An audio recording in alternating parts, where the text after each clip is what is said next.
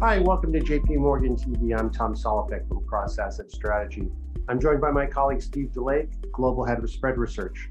Steve, welcome to the program. Steve, it's been tricky figuring out what a regime we're in right now. We went from hard landing to soft landing to no landing, then systemic stress because of the regional banking issue. How do you see the situation evolving ahead? Do you think we're going to have bubbles bursting or more like a slow attrition? I'd sort of think your question sort of hits the nail on the head in terms of regime resolution. It doesn't really feel like we're any closer to the end of that, as you mentioned. I mean, at the time of our Miami conference, Global High Yield Conference in Miami in early March, all the discussion was about resilient economies and central banks needing to go a lot further than markets were pricing in terms of terminal rates. And then sort of 2 to 3 weeks later, in the wake of all of the banking sector issues with the regionals here in the US and Credit Suisse in Europe and the some of the knock-ons that we saw there, how soon is the end and when do central banks begin to ease? Personally, I think we are going to continue to flip-flop between the two. It feels like investors themselves are very much in the recession camp. Yet the high-frequency economic data, both here in the US and outside of the US, continues to be notably resilient. So it feels like those recessionary expectations are continuing to be pushed forward. It sort of already feels like it's beginning to happen. A meaningful market debate about, the Fed, for example, moving after May and moving in June.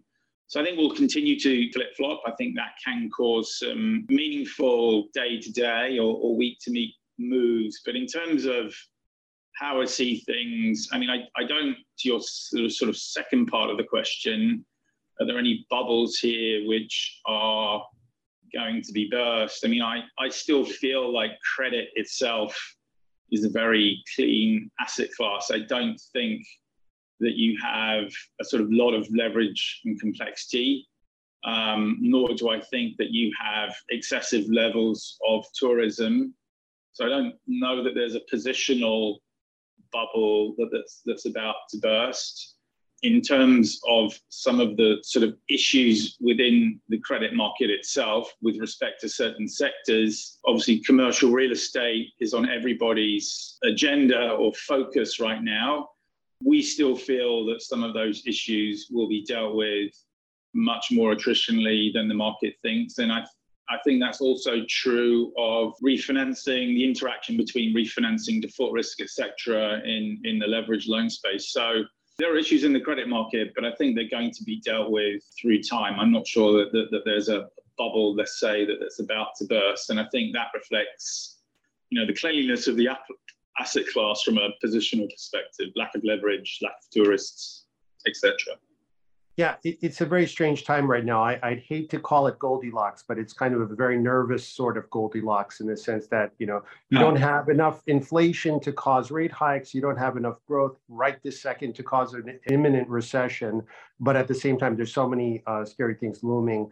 Even as the immediate issue for the banking stress has been resolved in the short term, there's the long-term question, of course, credit headwinds. This idea that, I think to use Ferroli's statistic, if the small bank loan growth kind of stalls where it is and big banks don't step in, you're looking at a drag of 0.5% to 1% of GDP. So either you're getting hit with rate hikes, or if you don't get hit with rate hikes, you're getting hit with credit headwinds. But it's bad stuff in any case. Who or what can step in to make up for the small bank loan growth? You've mentioned the large banks, but I think also the non-bank financial sector, the sort of direct lenders, private credit providers, if you want to sort of label them as that. I mean, I definitely think that there has been, it's very path dependent. I think there has been a lot of capital raised within the sector, which has been committed but not yet drawn. So hence this concept of dry powder. On a very simplistic level, if you look at regional bank lending, either in the direction of commercial real estate last year or commercial industrial loans, both of those subcategories were about 150 billion. From our perspective, if you look at the level of dry powder as of the end of Q4 amongst the direct lenders, this is sort of unlevered equity capital, which perhaps could be levered maybe 1 point something times. That number's 350 billion. So in a very simplistic sense, there's definitely capacity, we feel, for the non-bank community to sort of step in where regional banks are stepping out. So, there might be an important offset to the credit shock that everybody's talking about here. And then, the issue may not actually be credit availability per se, it might actually be cost, because going to the private market is definitely more expensive than going to the public market by about 200 basis points on our calculation. So as companies refinance parts of their cap structure, they're definitely adding somewhat to their all-in cost of financing. So the bigger issue might be less availability of credit and actually more cost. It doesn't mean that it won't have some impact, perhaps at the margin, but when you think about our default rate forecast, we think that default rates in loans are going to tick up to about 3.5% this year, which has been almost doubling versus last year. And we think that continues into 24 to about 4%. That's given our macro base case today, which is one of, if we do see recession at the end of the year, it's going to be a relatively modest one. We are trying to factor some of these things into account, actually. And I know it's pretty early in the earnings season, but do you have any kind of observations or expectations for the earnings season? We know that investors have been generally very concerned, rightly cautious, given the level of uncertainties. I think what that's meant is that investors have come into earnings season with a very, very defensive mindset and a defensive set of expectations.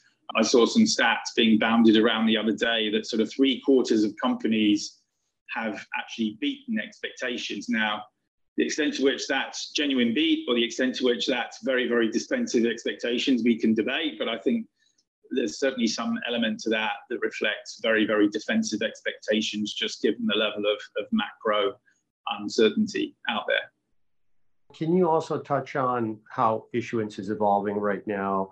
Obviously, it's been shut off for a while due to earnings blackout, but at the same time, do you see it being restrained for a bit longer and maybe producing a balanced market?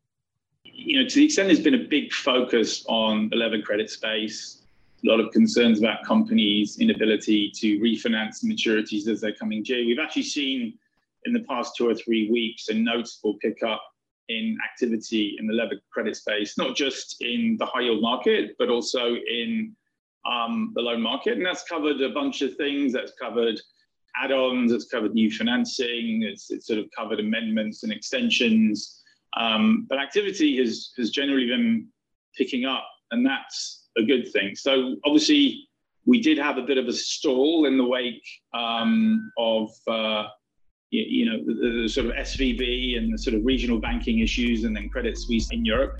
We definitely saw a bit of a stall in supply, but it feels like that might be behind us and we're seeing a welcome pickup to activity, which is certainly a good thing from a levered credit perspective. Well, great. Thanks for the update, Steve, and thank you all for tuning in to JP Morgan TV.